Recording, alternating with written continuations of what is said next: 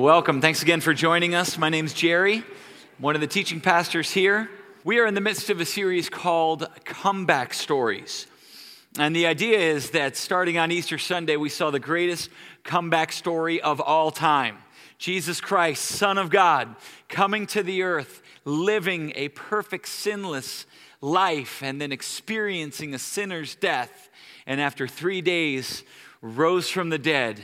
And Scripture says that that same power that rose Jesus from the dead is offered to us through the power of His Holy Spirit.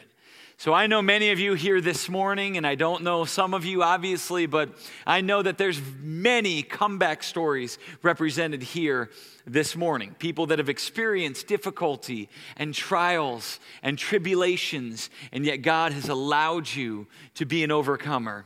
And everybody needs a comeback story, and we're hoping that a year from now and 5 years from now, these seats will be filled with many, many more who have gone from death to life, both in their spiritual life and become a follower of Jesus, and in that sense, spiritually been raised to life, but also in your daily existence, having a comeback story, overcoming addictions, tribulations, difficulties. And last week, we talked about the story of Elijah, and we talked about a very hard message about somebody who had experienced the highest of highs and saw God work in incredible ways. 1 Kings chapter 18 saw the Lord show up in an unbelievable fashion as fire came down from heaven and consumed a sacrifice miraculously in the presence of all these people. Incredible spiritual victory. If you were here last week, you know what I'm talking about. If you weren't here last week or you're just visiting, check out the story in 1 Kings chapter 18. Unbelievable. But then Elijah went from, yes, God is amazing, God is awesome, God is powerful, and I'm just kind of the conduit that allows Him to work and do all this stuff, to almost immediately, bam, depression, distressed, afraid, alone. And I don't know if anybody else has ever been there where you feel like everything's going great and then a series of circumstances or even just one event happens and all of a sudden it's, Jesus, take the wheel, take it from my hand. I don't know what I'm doing and I don't understand what you're doing and I'm feeling all alone. In 1 Kings chapter 19 is a totally different story than 1 Kings chapter 18. Because we enter into a man who is at his wit's end, is discouraged and in darkness and confused. And we talk about how that story intersects our lives.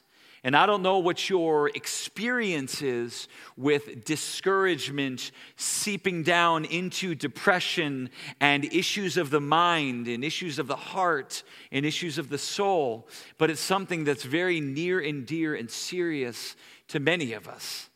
And there's probably several different types of people in here. Maybe you're the kind of person that you don't get discouraged easily and you're just kind of upbeat and happy and fun. And when we're talking about valleys and darkness and discouragement, you're like, what are you talking about? I know for me, I don't know if anybody here's heard of the StrengthsFinder test. It's one of those personality tests. And so I take that, and the one that always ranks way up here is positivity.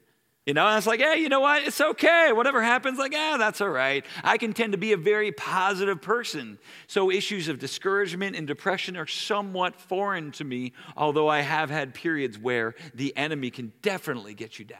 But maybe for others, maybe it's personality, maybe it's circumstance, maybe it's issues, maybe it's tragedy, maybe it's something else. And you find yourself, as many people in the world do, at terrible circumstances of the mind and of the heart where it's difficult to go on. Or maybe you're somebody that's experiencing that with a family member or with a friend or a coworker. Undoubtedly, this issue is major. And as a staff, after last Sunday, we said after discussions in life groups and lots of great conversations that we want to have part 2 of that. We want to give people, our family, some real live examples of how to overcome and having people invite you into their own personal story as it dealt with depression, as it dealt with discouragement, deep discouragement, and how did God use those things. So again, I don't know what your experience is of that as far as emotional health and mental health, I always thought that I was pretty good. In high school, you're filling out those forms for physicals, or even when you go into a new doctor, because insurance changes every year and all that stuff, right? You're filling out all this stuff, and forever and ever and ever on that one line that says, is there any history of mental problems in your family? I'm like, no. The very first Christmas, we were home, and my wife was there at our home in New Jersey, there with my mom and dad, and we're just talking around the table, and my wife loves to find out people's stories, and she's like, Mom, tell us about your mom. My grandmother on my mother's side had passed away when I was maybe 3 or 4, super young, don't even really remember her. But all of a sudden, my dad jumps right in. It's like, well, she was in and out of mental hospitals for months at a time. And it's like the record just stopped, like, it's like, wait, what? Never heard anything about this. And my mom's like, Richard. All right, well, yeah, it's true. She was in mental hospitals for months at a time. Paranoid and schizophrenic and major issues that I never even knew about. You ever make one of those fantastic discoveries about your family history? But it's a reality for many of us. Even though I didn't know it, now it causes you to think a lot more about it. So what we want to really dive into this morning and what we want to share with you is, what does it look like when we take those principles that were talked about last week in the life of Elijah? What does it look like in people's lives? Again, if you weren't here last week, or if you were here, just to remind you, these were the principles that we saw in the life of Elijah, going from the mountaintop down to the depths of despair. And this is what God used to bring him out and remind him about his purpose, right? The first one, embrace the help that God provides. You remember that the Lord sustained him even when he was out in the wilderness, brought him nourishment, brought him food. See God for who he really, truly is. It's not just some magician, not somebody that's at your beck and call, not somebody that works on your timeline. Right? You remember Elijah? All right, this is great. God came through. The nation of Israel is going to turn back. God's using me as a prophet to be successful. This is fantastic. You remember he started running all the way back to Jezreel, where the kingdom was, and ahead of the king. And one commentator even said Elijah thought that this was a victory processional, because people would always run in front of the chariots as they go back to the hometown saying, victory has been had. And you'll remember, that the God of Yahweh and the God of Israel had proved victorious over Baal and all the false gods. And so here's Elijah. Yep, this is going to happen now. Everybody's going to turn back. And sure enough, there he meets Queen Jezebel that says, you're going to die. No, we're not changing our mind. It doesn't matter what happened. Nope, sorry, you're going to die. Seeing God for who he really is, rediscovering God's purpose for your life. And after, of course, he went out into the wilderness, and after he went out into the cave, the Lord spoke to him in the still, small whisper of a voice and said, what are you doing here? What are you doing here? I've got more for you. And that enters into that last one, getting involved with people again. Sometimes in circumstances to get out of our discouragement, we need to understand that the world's bigger than just us. And the Lord's like, Elijah, stop throwing yourself a big pity party saying, you're the only one left, nobody else cares, and you'd rather die than do anything else. God says, I've still got a plan for you. And you know what? It doesn't revolve around just you. And for him, it was look outside of your circumstance. And what were the assignments that were given in 1 Kings chapter 19? It was go and anoint this king and anoint this king and pour into the next prophet named Elisha, who's going to, as you disciple him and as you help him, he's going to carry along the message along with these other good kings and along with thousands of other people that I've got reserved, that you don't even know about. So my work is moving ahead, and you hiding away and throwing yourself a pity party isn't doing any good. It's an incredible comeback story. And we've got some of those within this body of believers as well. And I want you to hear what it looked like and what it felt like as they experienced some of these things to varying degrees. There's a number of people that we could have invited up here, but we chose each of these. And honestly, they are showing an incredible amount of bravery and courage to come up here and share from their story and let you into their lives. This is not easy, especially when you're talking about valleys and difficult times and difficult experiences.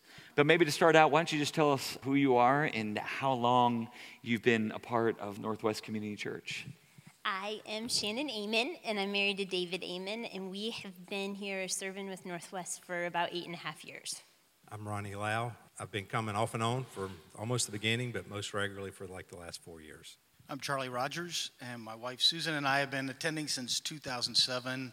I serve as a life group leader and I serve on the elder team. 2007, pretty much since the beginning. So Shannon is married to David, as she mentioned. He's on staff with us at Northwest.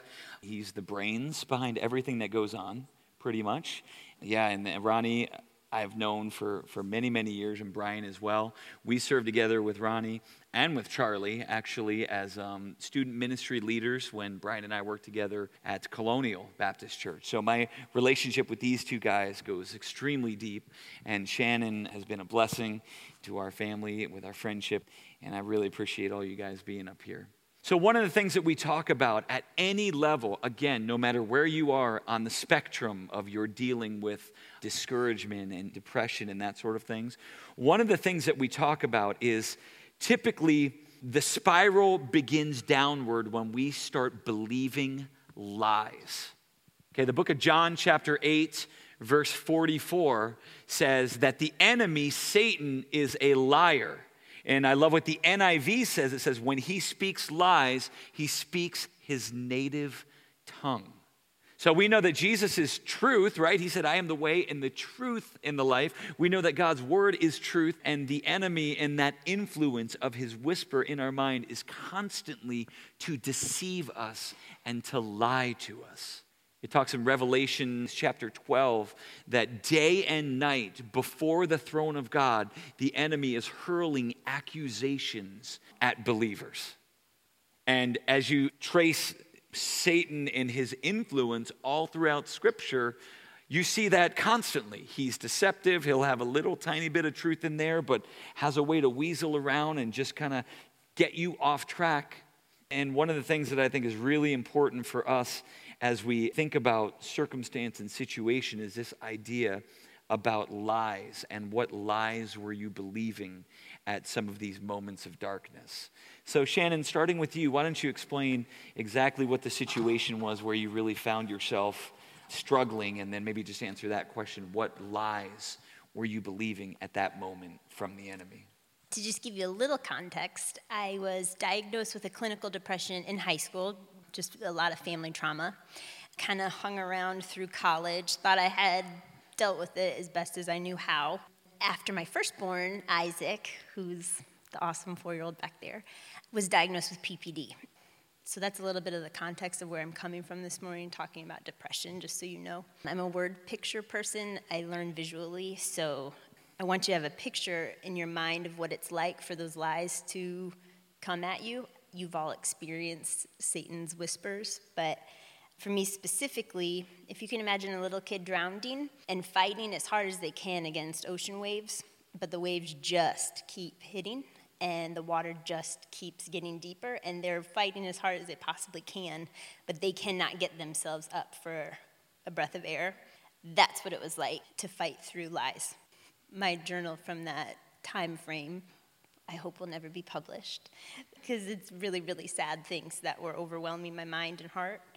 But specific ones that were all over it were, I'm all alone. David's going to get kicked off church staff. I'm the only believer who feels this way. There's something very messed up about me. I cannot do this job, and I'm a horrible mom. I've already messed up my kids. What if God can't help me? For me, a lot of you know this, but on March 20th, 2015, my wife, Sue, of almost 40 years, went home to be with the Lord. She suffered a battle with cancer for a couple of years. She knew she was going to die. Gave us a lot of opportunities to talk and discuss about hard things. And I had prepared myself during those long days of what it might be like when she was gone. And we would talk about that. She would make me tell her what my day was going to look like. She would constantly ask me that almost daily. Now tell me what your day's going to look like. I had it in my mind what I thought it would be, but when she took that last breath, It was like somebody slammed a steel door in my face, and everything that was in my head just went away. I found myself kind of trying to not be involved with anything, because when I saw people I knew, it just brought back too many hard memories. And I got a couple of journal excerpts I just kind of want to read just so you kind of know where I was. On May 6th, I wrote, "Today has been an extra hard day. Today is Judah B's 3rd birthday." That's my grandson. I kept thinking, the reality is he won't remember her. Trying to pick up a present and then wrap it another first. It just seems to be getting harder and harder. And now I'm writing this. As I'm writing this, 10,000 Reasons comes on Pandora, which is a song that we sang at Sue's service. Just not sure how many tears I have left today. The next day I wrote, "Another day of crying most of the day." This morning at Thursday morning meeting with Charlie and Don and Brian, I just started crying. And then Charlie said, "Let's just pray." And we did. Then on the 14th of May, I'd had a pretty good morning, and then in my journal I wrote, "Then I came home and I started cleaning out the kitchen." It was like somebody had just flipped a switch. My world went from, "I think I'm okay," to go right back to the pit. Just like that. And then Charlie texted me and said, "Hey, come on to the softball game with Susan and I." And I kind of blew him off and said I just couldn't quit crying. But then they stopped by later that evening after the game and brought by pound cake and some strawberries, and I was still crying, and he prayed with me then. In the journal I wrote, "This is just how it's going to be, I guess." So I think for me the lie was I had decided that I would go to work, I would come home, I would cry until I could go to sleep, because I knew if I could just get to sleep, then the next morning would come and I could just start over. And I would do that until the Lord came and got me. And I had convinced myself that that was okay. My kids would call me 2 or 3 times a day, each of them, and they were encouraging and try to lift me up. But at home, I was just in a deep, deep pit.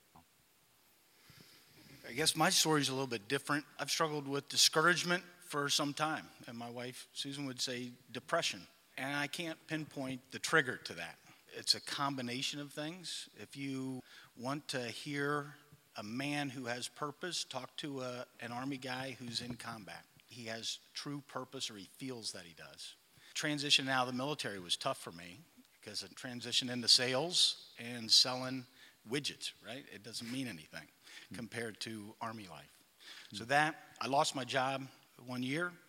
I helped a startup that went okay for a while and then turned south, and then I started another startup by myself, and that failed.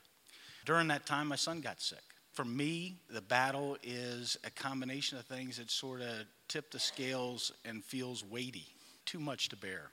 The lies that I believe or struggle with: what good are you? You have no purpose. God is not with you. You can't handle this. You're a failure. You're a fake. I wonder, honestly, Charlie, if everyone here were honest and they were to take out a blank sheet of paper and were to say, what is the enemy saying to me? What lies am I believing right now? You're not going to be alone in those things that you wrote down. I think there's a ton of people, this guy included, that struggle with that stuff, and that's the most insidious part of it that we have to fight, is that when Satan speaks lies, that's his native tongue. And we need to combat that with truth. And I know it's not as simple as that, but I know that that is certainly one of the things that God's used in each of your lives, even with some of these lies that you've mentioned, that you've combated those with Scripture. So along those lines, Shannon, what's something that you really held on to at that moment, Scripture, truth, that the Spirit used in your life to kind of help you overcome? It took a while for my mind to be able to hold on to anything. When you're in a deep pit like that, logic actually doesn't really sink in. And so there were 2 songs that were the first things that I could finally hear God whisper to my heart. If you know the song, The God of Angel Armies is Always by Your Side by Chris Tomlin. Rich Mullins has a song, Hold Me, Jesus, because I'm shaking like a leaf. You've been my King of Glory, won't you be my Prince of Peace? And I would play those 2 songs on repeat and just weep. Isaac probably thinks they're lullabies because I sang them all day long. Yeah, I would say that fighting for truth to actually penetrate my heart. If you have a friend who's in CrossFit, or if you yourself are in CrossFit, it felt like doing a CrossFit workout with an amputated limb. I had to fight with my entire being to hold on to a piece of truth. It's like you think it's not supposed to be like that, but when the lies are that bad and it's that deep, it really is that hard of a fight. I have the most depressing life verse. Psalm 34:18, the Lord is near to the brokenhearted. He saves those who are crushed in spirit. It truly is one of my top 5 life verses because I know it to be true. I know that he is near in the very darkest pit. I know that he's kind and he's comforting. And I know that Jesus is my peace. But I would not have known that had he not shown up for me in that pit. For me, one of the hardest things was to come home to a quiet house. It was just, I would try to schedule my business trips where I'd be out of town. And when I'd get out of town, I'd wonder why I was there and want to be home. And there were a couple of times I'd actually just check out of the motel and drive home, and I'd get home and wonder why I'm home. And it was just hard. Coming home to a quiet house was terrible. So I started playing Pandora pretty much 24/7. I would do my pacing through our dining room and living room and just listening to just flooding my head with truth. And then started trying to do that again with like podcast. But it was very difficult because it wouldn't take but just a moment, it seemed like, of not having that poured over my head for the evil one just to kind of get a foothold in there and start convincing you that, hey, this is it. This is your life. Just get used to it. And that's kind of what you would come to. Again, my kids were extremely supportive, but, they're grieving their mom too. But they would both encourage me. And even this morning, I have to tell you, I stood back there in the corner before the first service and was crying and didn't think I could do this because it's just hard. And I hadn't told my kids about today because I didn't want to share it with them that I would be up here because today is their mom's birthday. And I just thought, I can't do that to them. But I needed to let them know because I needed their prayers, right? So I texted both of them real quickly. And immediately, both just start firing back texts of encouragement and just saying, Dad, you can do this. This is exactly what Mom would want. There are people out there that need to know. There are people that need to know your story. God has done a tremendous work in your story, and they like that. And then my son shows up for the second service. He lives an hour or so away. So that's how they were to me. And that's the kind of encouragement I would get. But I didn't do a good job of receiving encouragement from a lot of people here, to be honest with you. I know Brad Evans, I see him sitting here. He contacted me constantly wanting to have lunch with me or a coffee because he'd been through the same thing just a year previous. And I just didn't want to be with people. Charlie, the same way. Susan, Brian Horig, Brian, Jerry, Matt, just did not want to be around people. It was just too hard. But music and truth seemed to at least give me comfort. Awesome. For me, the lies that I struggle with all have to do with my relationship with God, my purpose, my value, and him being there for me. So I try to focus on verses that equip me and encourage me. Isaiah 40:28-31 talks about waiting on God and him renewing our strength. Joshua 1:9 talks about him always being with us no matter where we are. And John 16:33, let me read that. I have said these things to you, that in me you may have peace. In the world you will have tribulation, hard times, suffering. But take heart, I've overcome the world. Those are incredible reminders.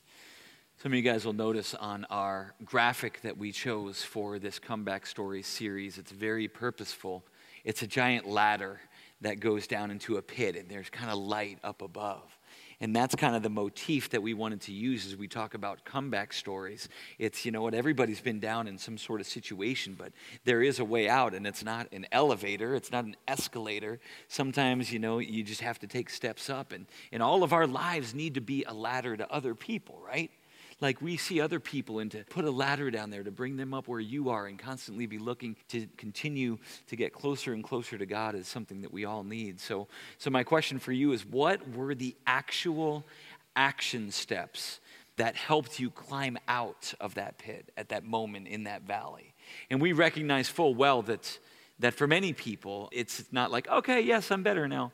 Everything's great. I mean, this is a constant, everyday struggle that we're still very aware of. But you can look back to where you were at your worst, and what are the things that allowed you to climb up out of that?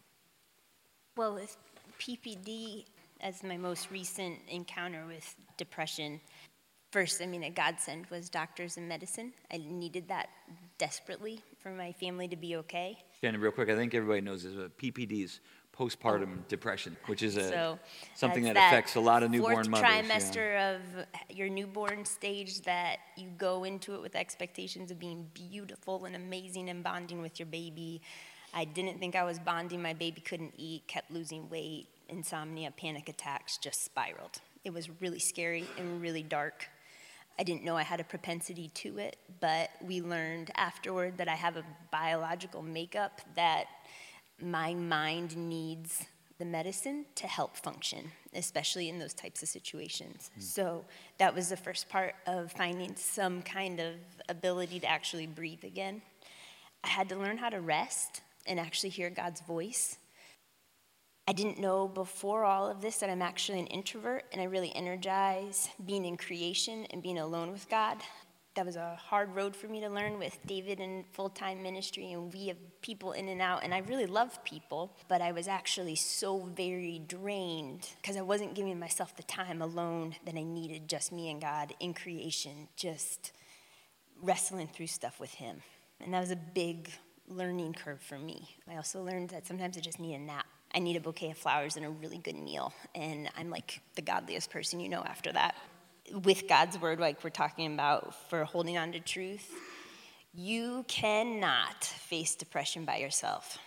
I don't care if you're the most introverted person in this auditorium and you want to sit in the very back row up there, because I have sat in that row and sobbed through services. Sundays can be the very hardest day of the week when you are depressed or anxious.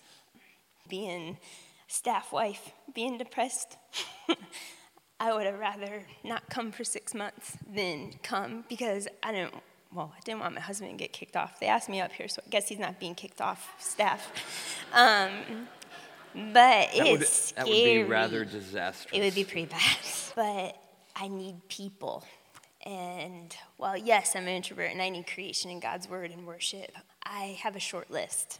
And there are women on that list that they know the ins and outs of who I am. They know the unbiblical parts of me that I am still wrestling through with God, and my doubts and my questions, and that I don't know what the future's going to look like. They know what my fears are. They know where I've walked. I just have to send a text, just one little flare. I'm not okay today, because this is something I'm going to battle probably. I mean, God can do anything. But at this point, I know that this is going to be part of my story, and I'm going to have to fight every day to hold on to truth. And so I need women who are fighting with me and for me, and will pick me up when I cannot pick myself up. I guess for me, as I hadn't really gone back and reviewed my first journal when I first started journaling, and I noticed when I was looking over the last few days that there were many, many, many days that were more sorrowful than happy, and most hours that way is too. So, but I do remember there was a point where I started realizing that I was continuing to spiral downward, and it wasn't good. I knew what depression looked like. Sue had battled anxiety and depression most of her adult life. In fact, when I hear depression, it's kind of bittersweet for me, because what God did was he used her depression to bring me to him. On one day where she was probably at her deepest point in depression, I realized I needed a Savior, and I needed to trust God, and I needed him.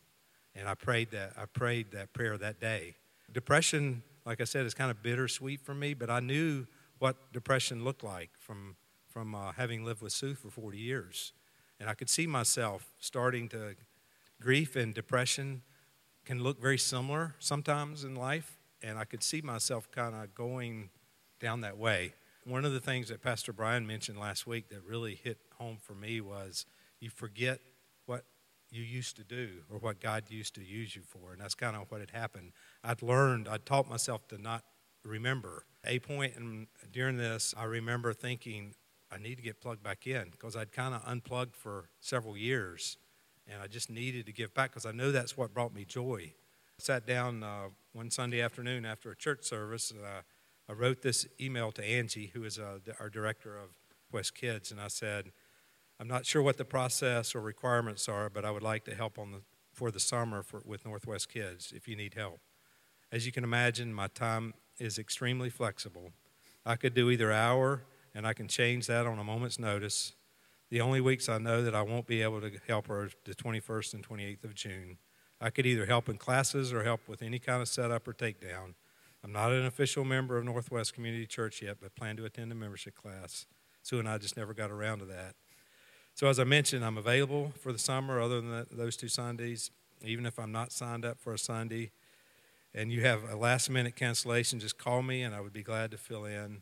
Below is my phone number. I entered in my journal that night about writing that email, and I thought what I wrote was, it felt good. And so I remembered, again, what God had made me to do, He gifted me with, and to get back on that horse again, it felt good.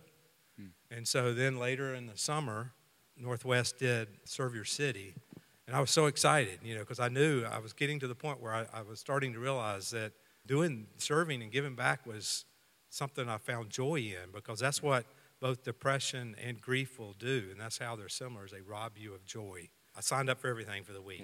Yeah. Serve Your City is kind of like we were just talking about what we're doing next weekend at Carolina Preserve, just serving different families and households. Yeah, and we were doing it was an all-week thing. So Monday night we were spreading mulch here. Wednesday night I did something, I can't even remember what it was. Friday night we had a big outreach where I did the setup and the takedown, and then Saturday morning came, and that was the Carolina Preserve, which I had signed up for. And I get there in the parking lot, and Tom Croft is reading off the names, and he reads my name and Bill and his son's name, and then he goes, Debbie Jackson. And I'm going, Brian had something to do with that, I'm sure, And so we got teamed up on the same team, and a couple of months later, I actually started dating. And April 2nd, we celebrated our first anniversary. And so I look back through my journals and how God has used so much of depression and grief to let me know He's not done with me yet. And the bottom line is, with Jesus, your story never ends. I can't underscore enough just how important it is, and why, Ronnie, I'm so glad you agreed to come up here and share this part of your story. It was that point where he realized that there's more than just me, and I'm grieving and sorrowing, and that is perfectly normal. But to step back into ministry and start pouring into other people can be so healing in so many ways. And that's what we see illustrated right here, right? With Elijah, to get back out in the game, and God still had stuff for him to do. And I've loved seeing how God has used you with my daughter back there and so many others. So with my action steps, again, I said I don't know what triggered everything. I also need to tell you that it's not done. I struggle with this on a constant basis. So I look at my action steps in dealing with discouragement and depression like hygiene. Like I wake up in the morning, I take a shower, brush my teeth, clean up. I'm clean. Tomorrow, I am not. I have to do the same thing. And dealing with depression is similar to that. And that I think there are disciplines that we need to do to prevent, hopefully, us falling too low, and to help bring us up when we get there. First one, surround myself with encouragement and accountability, resources that God gives us. I'm in a life group. I've been in several really good life groups. When my son got sick, the first call was to my life group. We met at Laird Hepburn's house. My first call was to him, and Monica picked up, and I shared with them, and they mobilized that force to support us. And then I called Brian. When I lost my job, I called Brian. I meet with a couple of guys every week. Meet with a guy on Wednesday for several years, guy on Friday for almost 20 years. Meet with 3 boneheads on Thursday. And my family. Susan and I have learned to share some of my weakness with my wife and with my kids. Second thing, I try to get alone time with God. Brian talked about that with Elijah's time in 1 Kings, where he finally got to hear the whisper of God. After the wind, after the fire, he heard the whisper. I like this song by Third Day called Still Listening. It's an old song, but it's about that. A couple of things. In the middle of the night, I don't sleep well due to some health issues, so everybody's asleep. Sometimes I get to spend some time on the floor on my knees with God.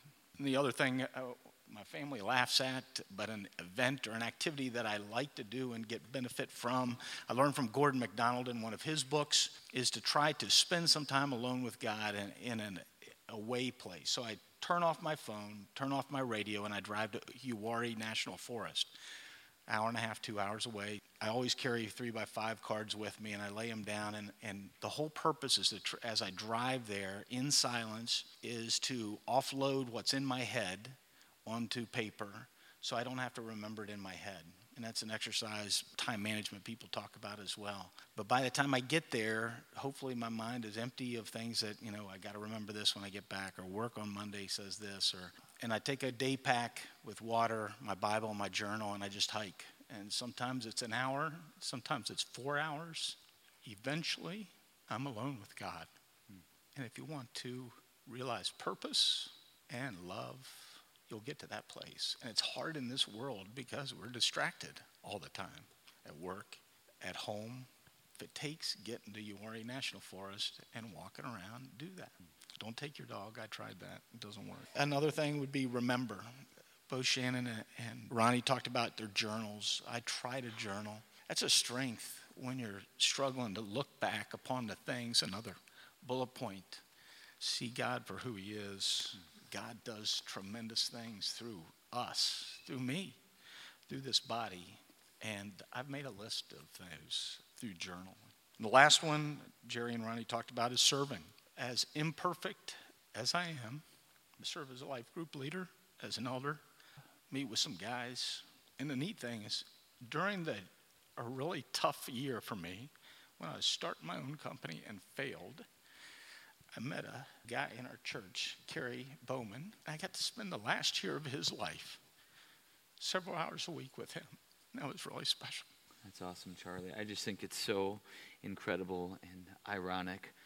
As we talked about some people that we think would be great to be up here, that both you guys came to mind and didn't even really resonate or connect really until last night as you shared some of your journal entries that you sent over to me and what you were going to be sharing this morning. And I realized what an incredible part you played in his life. It's incredible. And the other thing that I want to say to everybody here, that sometimes we feel, or at least as a man, you just kind of get this impression that to show vulnerability or weakness or questions or how we're feeling or whatever we want to say is somehow weak and demeaning. We see in Scripture the exact opposite. Even Jesus himself said, hey, friends, I need you to come pray with me. I'm feeling so weak at this hour. Please come stay up with me and pray with me. And we know that secrets are bondage. And really, it's in sharing what's going on that there truly is freedom. And I just really appreciate you guys coming up here and sharing. And I hope to see this body be one, both men and women, that are free and that are open with their struggles, and they're not afraid to talk about them and not afraid to seek the answers in the power of the cross, in the power of Jesus. I don't know where all of this landed on you, all these different illustrations up here, and I don't know what your response is going to be. Right, and that's the beauty of Elijah's story, is it wasn't chasing after somebody else's experience. It wasn't in high moments, of power and everything else, but it was in the quietness, in the stillness, that he could hear the whisper of God. So I would just challenge you guys, every single person here this morning, as you wrestle with this, to get alone with God's word and let God speak to you, but at the same time, get with other people as well. Share what's going on. Bring other people into the struggle and other people into the story. And this is going to continue to be a place of redemption and comeback stories. Well, I want to share this passage with you as we get ready to close from the book of Romans chapter 8. And it's just such a beloved, cherished promise that God makes to us. Through the Apostle Paul, he says this in verse 31. What then shall we say to all of these things? If God is for us, then who can be against us? Did you hear that? If God is for us, who can be against us? Verse 32, he who did not spare his own son, but he gave him up for us all, how will he not also with him graciously give us all things? I'm telling you this morning, church, that God is for us. And God is calling us, and God is drawing us. It says in verse 33, who shall bring a charge against God's elect? Well, we know that there is somebody, right? Revelation chapter 12, day and night, hurling lies, whispering to some of you on a daily basis with accusations and with lies. We know there's somebody there, right? But it says it is God who justifies. Who is it that condemns us? It is Christ Jesus, who is the one who died, and more than that, who was raised to life, and who is at the right hand of God, interceding for us. Who shall separate us from the love of Christ? Shall tribulation or distress or persecution or famine or nakedness or danger or sword? No, in all of these things we are more than conquerors through him who loved us. For I am sure that neither death nor life, angels or rulers, things present or things to come, or powers or height or depth or anything else in all of creation, just to make sure you got the whole entire story, he's saying, I've encompassed it all. I am sure that none of that can separate you from the love of Christ Jesus our Lord. So I don't know what your response is to that this morning. Maybe for some there's been some struggles that you've been having that have been revealed because you see yourself in Charlie. A man's man if there ever was one, but you see some of those same lies coming. Or maybe you've had a tragic loss like Ronnie, or maybe you've had some issues like Shannon did and was so open and honest about. No matter where you are on that spectrum, there's room at the cross for you, and there's power for you. So I just want to close this with one final thought that came to me this week as we were really honestly praying through this Sunday and what it would look like. And I know we're several weeks removed from Good Friday and Easter and that weekend of sorrow and celebration mingled together, but the image came to me of what happened on that Friday where Jesus was crucified, and there on his right and there on his left were two criminals.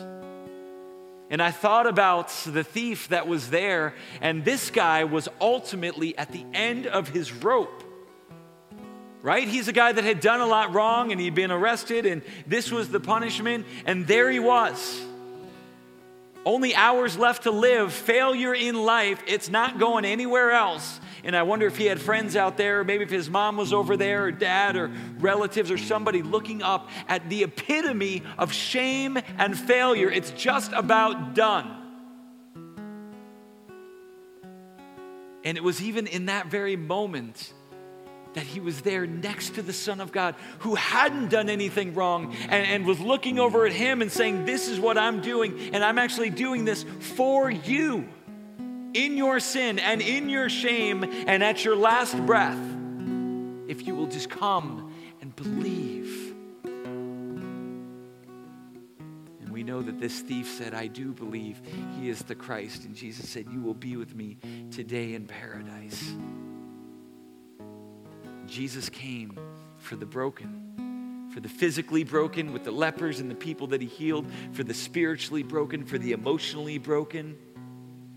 And man, who are the ones that he was most turned off by? Those ones that appear to have it all together.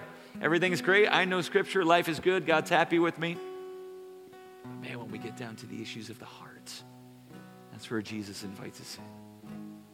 I want us to think about that as we stand here together and as we declare this truth that Jesus Christ, no matter what you're going through, no matter what you've been hearing and believing, is inviting us to experience his love. So let's stand together and let's sing out this declaration of how he loves us.